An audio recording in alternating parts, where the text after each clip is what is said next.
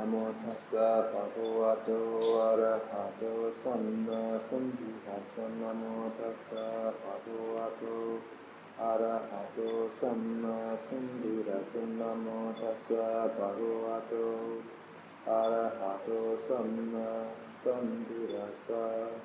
Purandamam sangham namassami.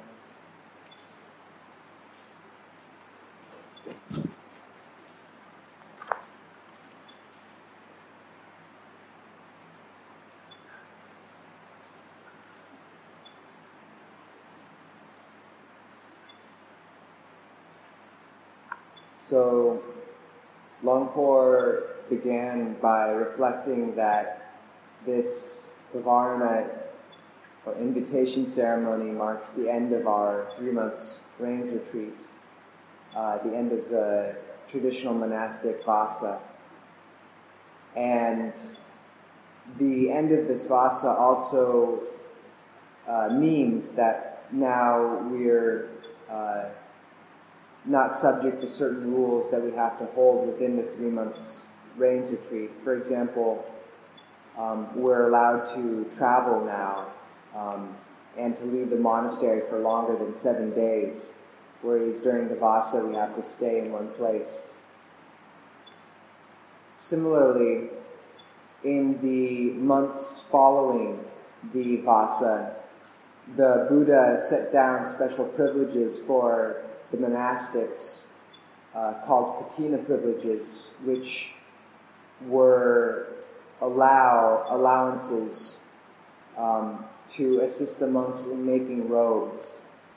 And these include a wide variety of things, including being able to keep cloth for a certain amount of time, to be away from one's robes at dawn, and other similar allowances.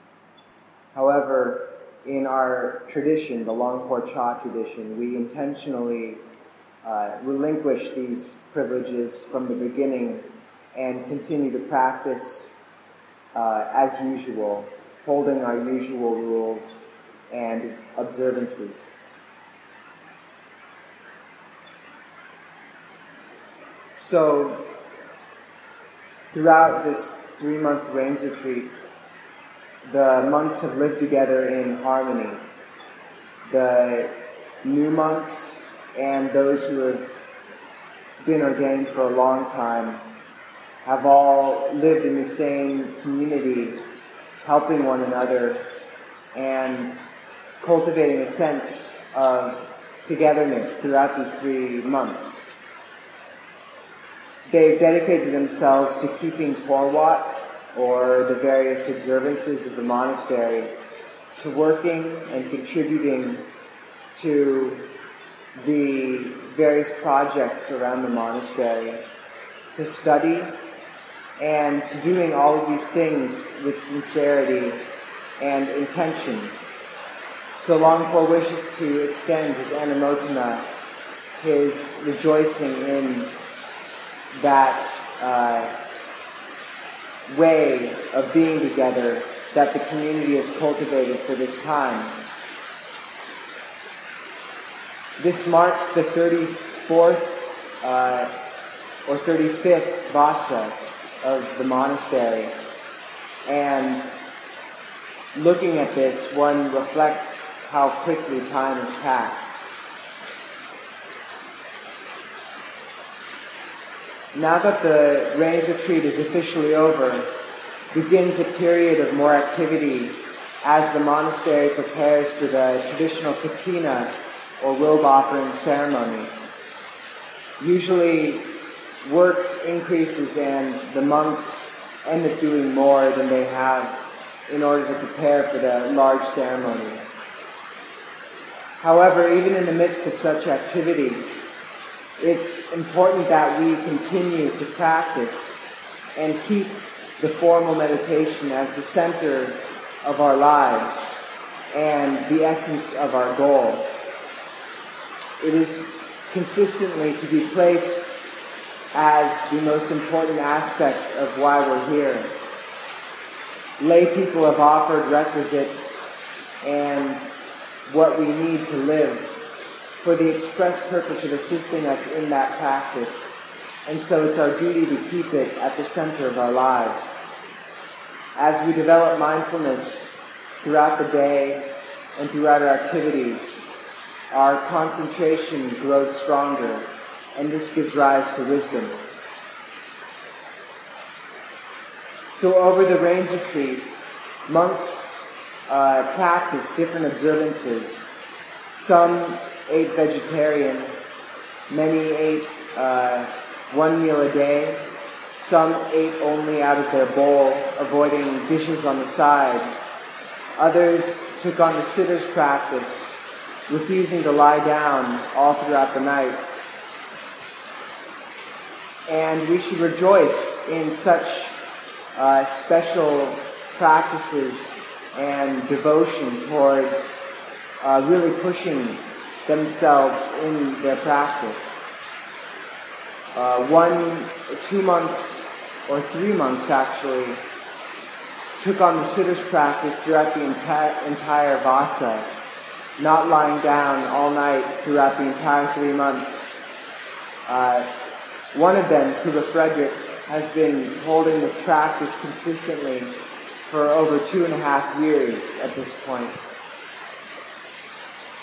One monk, Kuba Tut, who also took on the sitter's practice and avoided lying down at night throughout these entire 3 months, was also making a practice of sitting for 5 hours continuously each night from 10 p.m. to 3 a.m.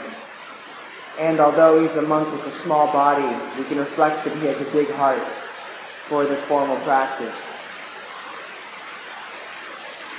Practicing in this way, one has the chance to move over and beyond painful feeling. And one might, in the midst of such asceticism, think about their friends and the other monks sleeping comfortably in their kutis. But we should also reflect that the fruit of such suffering in the present moment is happiness later. Such asceticism leads to joy afterwards. It's not enough to eat well and sleep well if the practice is not going well and if one is not devoted towards cultivating the heart. This still leads to suffering. But even in circumstances where one is getting almost not enough to eat or maybe not enough to sleep, if the practice is good, if devotion to the formal meditation is clearly at the center of life, then the practice in life can be said to be good and to be prospering. So, one shouldn't think that because the Vasa is over, one can put down this devotion to practice. Rather, we continue to put forth effort as we have for these past 3 months. We keep our practice continuous. It's the same as it was. And it's whatever gains we have made throughout the Vasa. The important and also most difficult thing now is to protect them. One monk managed to lose a huge amount of weight, many kilograms throughout this Vasa. He came in quite heavy and was really sincere about actually lightening up a bit, and he did. But we shouldn't think that the task is over. To keep the weight off is the hard thing. And similarly, if we manage to achieve a measure of samadhi or calm lucidity, protecting that samadhi is a harder thing. We can gain upachara or neighborhood concentration, but to keep it going is the true task.